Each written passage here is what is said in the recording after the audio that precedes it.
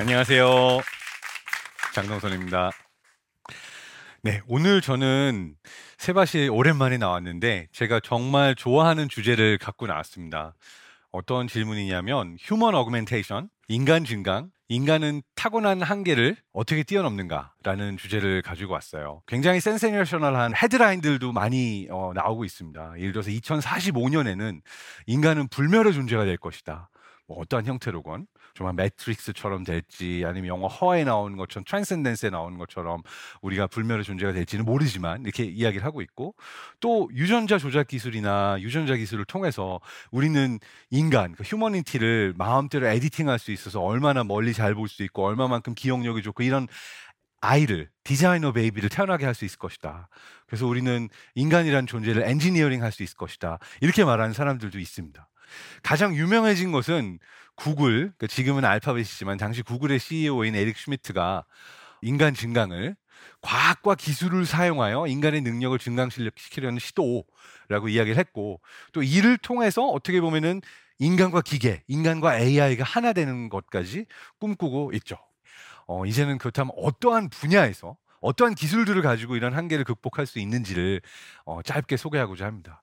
소개하기에 앞서서 제가 어렸을 때 굉장히 좋아하던 우리나라 7, 80년대 굉장히 유명하던 시리즈인데 기억하시는지 모르겠습니다. 600만 불의 사나이, 600만 달러의 사나이.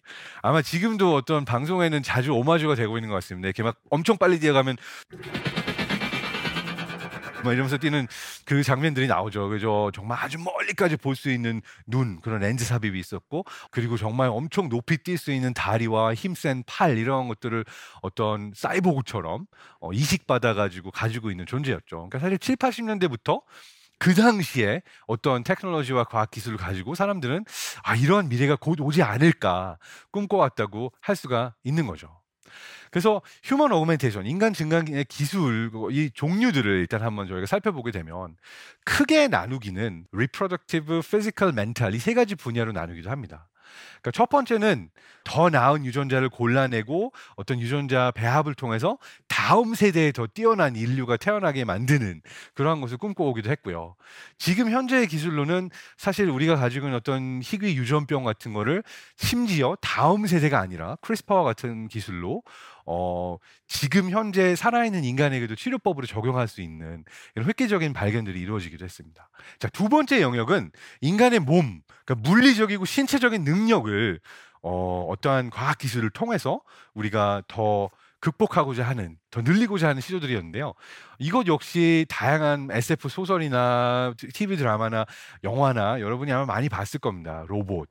그다음에 엑소스켈레톤이라고 부르는 것은 뼈처럼 안에 들어가는 것이 아니라 이 몸 바깥에 엑소스켈레톤, 그러니까 기계로 만든 엑소스켈레톤을 통해서 사람들이 더 많은 움직임을 할 수 있고, 또는 움직임이 불가능한 사람이 다시 움직일 수 있게 하는 그런 기술들이기도 하고요. 그리고 이제 제가 전공했던 분야의 일부 브레인 머신 인터페이스, BMI라고 부르는 뇌와 기계 또는 뇌와 컴퓨터를 연결하는, 그러니까 HCI라고 부르죠. 휴먼 컴퓨터 인터랙션. 이러한 기술들도 많이 발전하고 있습니다. 그 이외의 분야에 있어서는 우리 뇌가 가지고 있는 어떤 능력들을 극대화하기 위해서 뉴로 엔해인스먼트라는 그러한 기술들이 나오고 있고요. 이러한 영역들은 뇌 대상으로 이루어지고 있다고도 할 수 있겠죠. 그러니까 브라운 대학교에서 굉장히 유명해졌죠. 브레인 게이트라고 해서 존 도니오 교수님이 마비된 사람이 뇌의 나의 생각을 가지고 로봇팔을 움직여서 컵을 잡고 마실 수 있는 기술, 이러한 것들을 개발해서 사실 이런 환자들에게 제공하려고 지금 상용화 시도하고 있고요. 움직이지 못하고 예를 들어서 다리가 잘린 어린아이가 사실 로봇 기술에 도움을 받아서 걸을 수 있게 하는 이러한 연구들도 활발히 진행되고 있고요. 그리고 사실 우리가 모두 꿈꾸는 거죠. 이 약을 먹으면 나는 기억력이 좋아지고 머리가 좋아져서 어떤 시험도 통과할 수 있어. 졸리지 않아.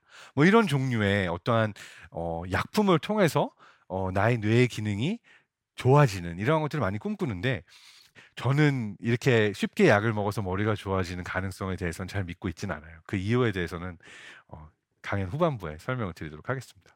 그래서 이 포인트에서 제가 굉장히 좋아하는 영화의 얘기를 던지고 싶어요. 가타카라는 영화인데요. 이 영화의 스토리를 짧게 정리하면 이거예요. 두 형제가 있는데 형은 완벽한 디자이너 베이비. 근데 동생은 그냥 엄마 아빠가 실수로 낳았어요. 그러니까 디자인하려고 하고 낳으려고 하지도 않았는데 완전 불완전하게 낳은 거예요. 그래서 눈도 나쁘고 안경 써야 되고 몸도 허약하고 병에 걸리고 엄마 아빠는 고생입니다. 왜냐하면 이 미래의 시대에 사실은 모든 아이가 디자인돼서 태어나는데 이 아이는 자연분만 한 거잖아요. 근데 이 아이는 꿈을 꿉니다. 나는 우주로 나갈 거고 우주 비행사가 될 거야. 나는 그 어떤 디자인된 완벽한 유전적으로 완벽한 인간들보다 나는 나의 꿈을 이룰 수 있어 라고 정말 치열하게 노력하고 그 믿음을 간직합니다. 근데 이 영화에 나오는 정말 감동적인 장면이 어떤 장면이냐면요, 이 두 형제가 완벽하게 디자인된 완벽한 유전자를 가진 형과 그리고 불완전한 자연분만으로 태어난 동생이 늘 즐기는 게임이 저 먼 바다에, 보호해 줄 수 있는 게 없는 바다에 수영 시합을 나가요. 둘 중 한 명이 힘이 빠져가지고 죽을 것 같아가지고 나 그만할 때까지 시합을 합니다. 그리고 매번 형이 이겨요. 왜냐하면 완벽한 신체를 지녔고 완벽하게 디자인됐으니까. 근데 영화의 마지막 편에 한 번 반전이 나와요. 왜냐하면은 약간 편법을 써서 자기의 꿈을 이루기 직전에 형사로 활동하고 있는 형이 그걸 발견한 거예요. 난 안 되겠다. 널 잡아가야 되겠다. 동생이 말하는 거예요. 우리 수영으로 결정하자. 내가 한 번도 이긴 적 없지만 내가 이 수영 시합에서 형을 이기면 그러면 나를 그냥 가게 해줘. 근데 내가 만약 지면은 날 잡아가도 돼 라고 얘기를 하죠. 그리고 마지막 수영 시합에서 형이 쥐가 나서 나 더 이상 못하겠어 살려줘라고 할 때까지 해서 이 불완전한 신체를 타고난 이 아이가 이깁니다. 그리고 결국 자기 꿈을 이뤄요. 근데 여기에서 시사해 준 바가 정말 큰데 마지막에 이 정말 명대사가 하나 나옵니다. I never saved anything for the swimming back. 나는 수영할 때 나에게 돌아가는 길이란 없어. 모든 걸 건 거죠. 근데 이 모든 것을 걸고 노력할 때 생기는 힘, 이것이 엄청난데 제가 말했던 인간의 어떠한 한계를 깨는 방법이 나노의학 기술이 발전해서도 로봇 기술이 발전해서도 어떤 약을 먹어서도 아니라고 하는 그러한 장면이 사실 저는 여기에서의 메시지에서 좀 들었어요. 물론 영화긴 하지만 누군가가 모든 것을 걸고 나의 능력을 늘리기 위해서 노력할 때 아무리 좋은 기술, 아무리 좋은 유전자를 가지고 있다 할지라도 우리가 이길 수 없을지 모릅니다. 과학적으로도 말이 되는 이야기예요. Fear, anxiety. 우리가 언뜻 느낄 땐 비슷하다고 느낄 수 있어요. Fear는 두려움이고요. anxiety는 불안이에요.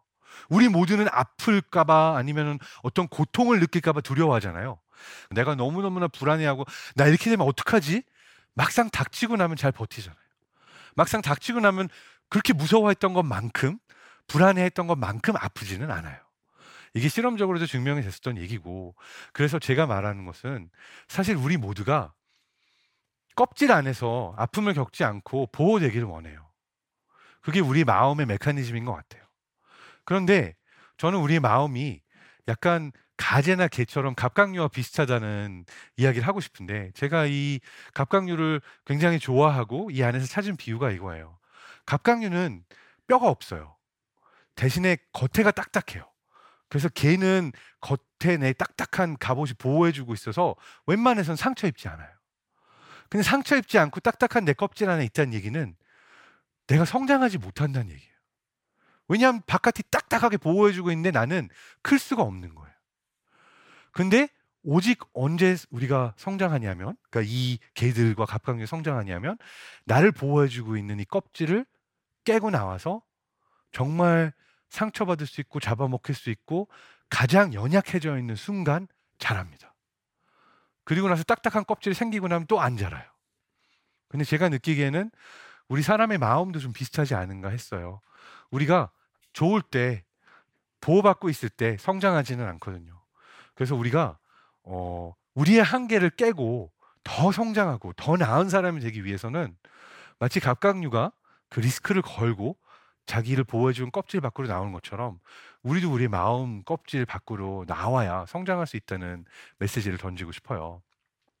이건 우울증 연구를 하는 분들, 그래서 뭐 우울할 땐 뇌과학이라는 책도 있고 이렇긴 합니다만, 어떻게 하면 우울증, 삶의 정말 힘든 순간에서 빠져나올 수 있을까라는 부분에 대한 과학적 설명을 하는 분들이 공통적으로 이 upward spiral에 대한 이야기를 해요. 우리는 늘 방향성을 갖고 있어서 점점 좋아지거나 아니면 점점 나빠지거나 둘 중에 하나를 가고 있어요. 우리가 변하지 않고 그냥 이 상태 그대로 forever 가는 상황이라는 없어요. 우리의 뇌도 매 순간 변하고 있고요. 그렇다면 우리는 어떻게 가야 우울증이나 고통이나 아픔으로부터 나올 수 있느냐? 배우고 무언가를 질러보고 해보고 깨져보고 또 배우고 이렇게 하면서 우리는 성장을 하는 어떤 마음의 근육들을 기르는 거거든요. 근데 이것이 제가 아까 말했던 왜 우리가 단순히 기술적으로 나노 기술을 넣거나 머리 좋아진 약을 먹는다고 좋아지지 않느냐와 밀접한 관계가 있어요. 왜냐하면 이거는 제가 이렇게 설명을 해볼게요. 어떤 상황을 놓고 설명을 해보겠습니다. 아내랑 얘기를 하고 있어요. 우리가 내가 육아휴직을 해야 될까? 말아야 될까? 회사를 그만두고 잠깐 동안 쉬면서 육아휴직을 해야 될까? 이 순간 내 뇌에서는 내가 회사를 다니면서 돈을 버는 거 나에게 가치 있죠. 아이와 함께 시간을 보내고 너무 힘들어하고 있는 아내에게 내가 조금이라도 힘이 되는 거, 이것도 저에게 가치가 있는 거예요. 그럼 뇌에서는 이 판단을 합니다. 자, 매크로 레벨에서 육아휴직을 해야 될까 고민하는 상황이 뇌 안으로 들어가게 되면 뇌에서 어떠한 가치가 있고 어떤 선택을 해야지 메커니즘으로 들어가는 거고, 거기서 우리가 조금 더 들어가 보면 사실은 이 분야가 OFC가 활성화가 됐다고 한다면 그거는 그 부위에 더 많은 신경세포들끼리 신호를 활발하게 주고받는다는 얘기죠. 그럼 신경세포가 서로 활발하게 신호를 주고받는다는 건 뉴로트랜스미터가, 신경 전달 물질이 이 신경세포 밖에서 신경세포 안으로 들어가면서 어떤 전이차가 생기면서 뉴런이 파이어하고 액션 포텐셜이라고 부르는 그 활성화가 일어나는 거죠. 근데 이때 요 아이온 채널 그리고 전달되는 신경 전달 물질은 나노 레벨인 거예요. 근데 이때 무엇이 일어나냐면 나는 외부에서 아내와 나의 회사와 외부 사람들과 인터액션이 있죠. 근데 이 인터액션은 외부만의 인터액션이 아니라 내 뇌 안에서 인터액션으로 이루어지고요. 뉴런과 뉴런 안에서는 이 나노 레벨에서의 신경 전달 물질의 인터액션으로 이어지는 거예요. 이 얘기는 뭐냐면 나노 레벨에서의 변화와 마이크로 레벨에서의 변화와 내 뇌에서의 변화와 내 뇌와 다른 뇌의 인터액션에서의 모든 변화가 하나로 연결되어 있는, 우리는 연결과 관계 속에 세상에서 살고 있다는 거예요. 우리가 컨트롤할 수 있는 것은 결과적으로 어떻게 해야 내가 더 많은 학습과 성장을 할 수 있는가, 내가 학습과 성장할 수 있는 여지를 열어주면 더 많은 뉴런과 뉴런의 인터액션이 생기고 새로운 연결이 생기고 나노 레벨에서도 신경 전달 물질이 서로 교환이 되고 이러면서 각 모든 레벨에서 연결의 루프가 생기는 거죠. 그래서 어떤 기계적인 장치로 우리가 잠깐 동안 나의 능력을 증강시킬 수는 있을지언정 근본적으로 인간의 한계를 깨는, 인간의 능력을 증강시키는 레벨은 연결 속에서, 루프 속에서 봐야 한다는 것이 제가 던지는 두 번째 파트의 질문, 화두이자 메시지이기도 합니다. 이걸 저는 우리가 좋아하는 어떤 아티스트들의 삶 속에서도 보고 있다고 생각해요. 정말 신기한 건데 우리의 마음, 그렇죠? 우리가 생각하는 것들, 우리가 느끼는 것들, 이것들은 외부 세상과 늘 연결이 돼 있어요. 내가 힘든 게 나 혼자 그냥 갑자기 힘들었다 좋았다 하나요? 그게 아니죠. 외부 상황에 영향을 받는 거죠. 근데 이 외부 상황에 어떤 사람은 크게 영향을 받고 어떤 사람은 넘어지더라도 다시 일어서고 이런 거예요. 이것을 우리는 회복 탄력성이라고 부르는데, 이것은 어떻게 보면 우리의 뇌가 이 외부 상황을 어떻게 연결지어서 내가 받아들이느냐, 이걸 아까 보여드린 업워드 스파이럴로 점점 좋아지는, 다시 일어서는 루프를 만드느냐, 아니면 내가 넘어져서 점점 안 좋아지는 루프를 만드느냐, 연결과 관계의 방향성을 설정하는 것을 우리의 뇌가 하고 있는 거예요. 그래서 저는 실제 세상 속에 마이크로 레벨 그리고 매크로 레벨 속에 살고 있는 우리가 나노 레벨의 뇌를, 그래서 우리의 마음과 이 뇌 안에 일어나는 신경 전달 물질들을 영향을 줄 수 있다는 게 굉장히 신기하다고 생각해요. 사실 나노 레벨과 매크로 레벨에 우리가 늘 연결이 되어 있고, 아까 보인 것과 같은 어떤 나선형으로 우리는 모두 연결이 되어 있고, 연결이 되어 있기 때문에 우리는 우리의 마음을 바꾸면 외부 상황을 바꿀 수 있기도 하고, 외부의 상황이 어떻더라도 우리의 뇌 안에서의 프로세스들을 바라보면서 뇌 안의 프로세스들에게 영향을 줄 수 있기도 합니다. 추상적인 얘기일 수 있지만 이걸 실천하고 계신 분들이 어떤 분들이냐면 너무나 힘든 역경을 이겨내는 아티스트들. 대표적인 예로 프리다 칼로라고, 아마 영화로도 아실 수 있고 뭐 좋아하시는 분들이 많은데, 멕시코에 정말 온갖 힘든 일을 다 겪었어요. 심지어 교통사고를 당해서 척추 망가지고 그리고 정말 다리까지 절단해야 되는 그런 상황 속에서도 그림을 그리면서, 저희 굉장히 유명한 그림입니다만, 뭐라고 이분은 얘기했냐면 "Viva la vida. 인생이여, 삶이여, 넌 아름답구나. 삶이여 만세." 이렇게 얘기를 합니다. 나의 삶은, 나의 상황은 너무나 비참하고 힘든데도 아름다운 예술 작품을 그려내고 그 안에서 희망을 가지고 삶 속에서 삶이여 만세라고 부를 수 있을 정도로 어떤 그런 힘을 얻어내는 거죠. 이러한 분들이야말로 어떻게 보면 매크로 레벨에서의 어려움들을 나노 레벨에서의 정말 새로운 힘을 얻어낼 수 있는, 새로운 활력소를 내는 신경 전달 물질을 분비할 수 있는 그러한 포지티브 루프를 만든 분들이라고 할 수가 있을 것 같습니다. 그래서 제가 너무너무 좋아하는 곡으로 마무리 짓도록 할게요. 이 비발라 비다라는 이 프리다 칼로의 작품에 너무너무 영감을 받아서 콜드플레이라는 밴드의 리더가 비발라 비다라는 전 세계 빌보드 차트 1위를 휩쓴 정말 멋진 곡을 작곡했거든요. 근데 이 곡을 어마어마하게 큰 홀 안에서 수많은 사람들이 같이 떼창으로 부를 때, 와, 저는 소름이 돋으면서 그 순간 일어나는 것이 결국 내가 좋아하고 내가 감동을 받는 것이 다른 사람의 감동과 연결이 되면서 뭔가 우리가 힐링이 되고 뭔가 우리가 새로운 살 힘을 얻어가는 그런 경험을 비디오만 보고 있어도 하게 되는 것 같아요. 정말 저렇게 많은 사람들이 모여서 같이 공연을 즐기는 그 순간이 사실 얼마 안 됐는데 코로나 때문에 모두가 너무 멀어지고 너무 힘들어하고 있는데, 곧 빨리 다 좋은 백신도 발견되고 그리고 이 사태가 지나가서 저렇게 함께 뛰면서 자유롭게 삶을 즐길 수 있는 그날이 곧 오길 바랍니다. 여러분 모두 힘내세요. 감사합니다.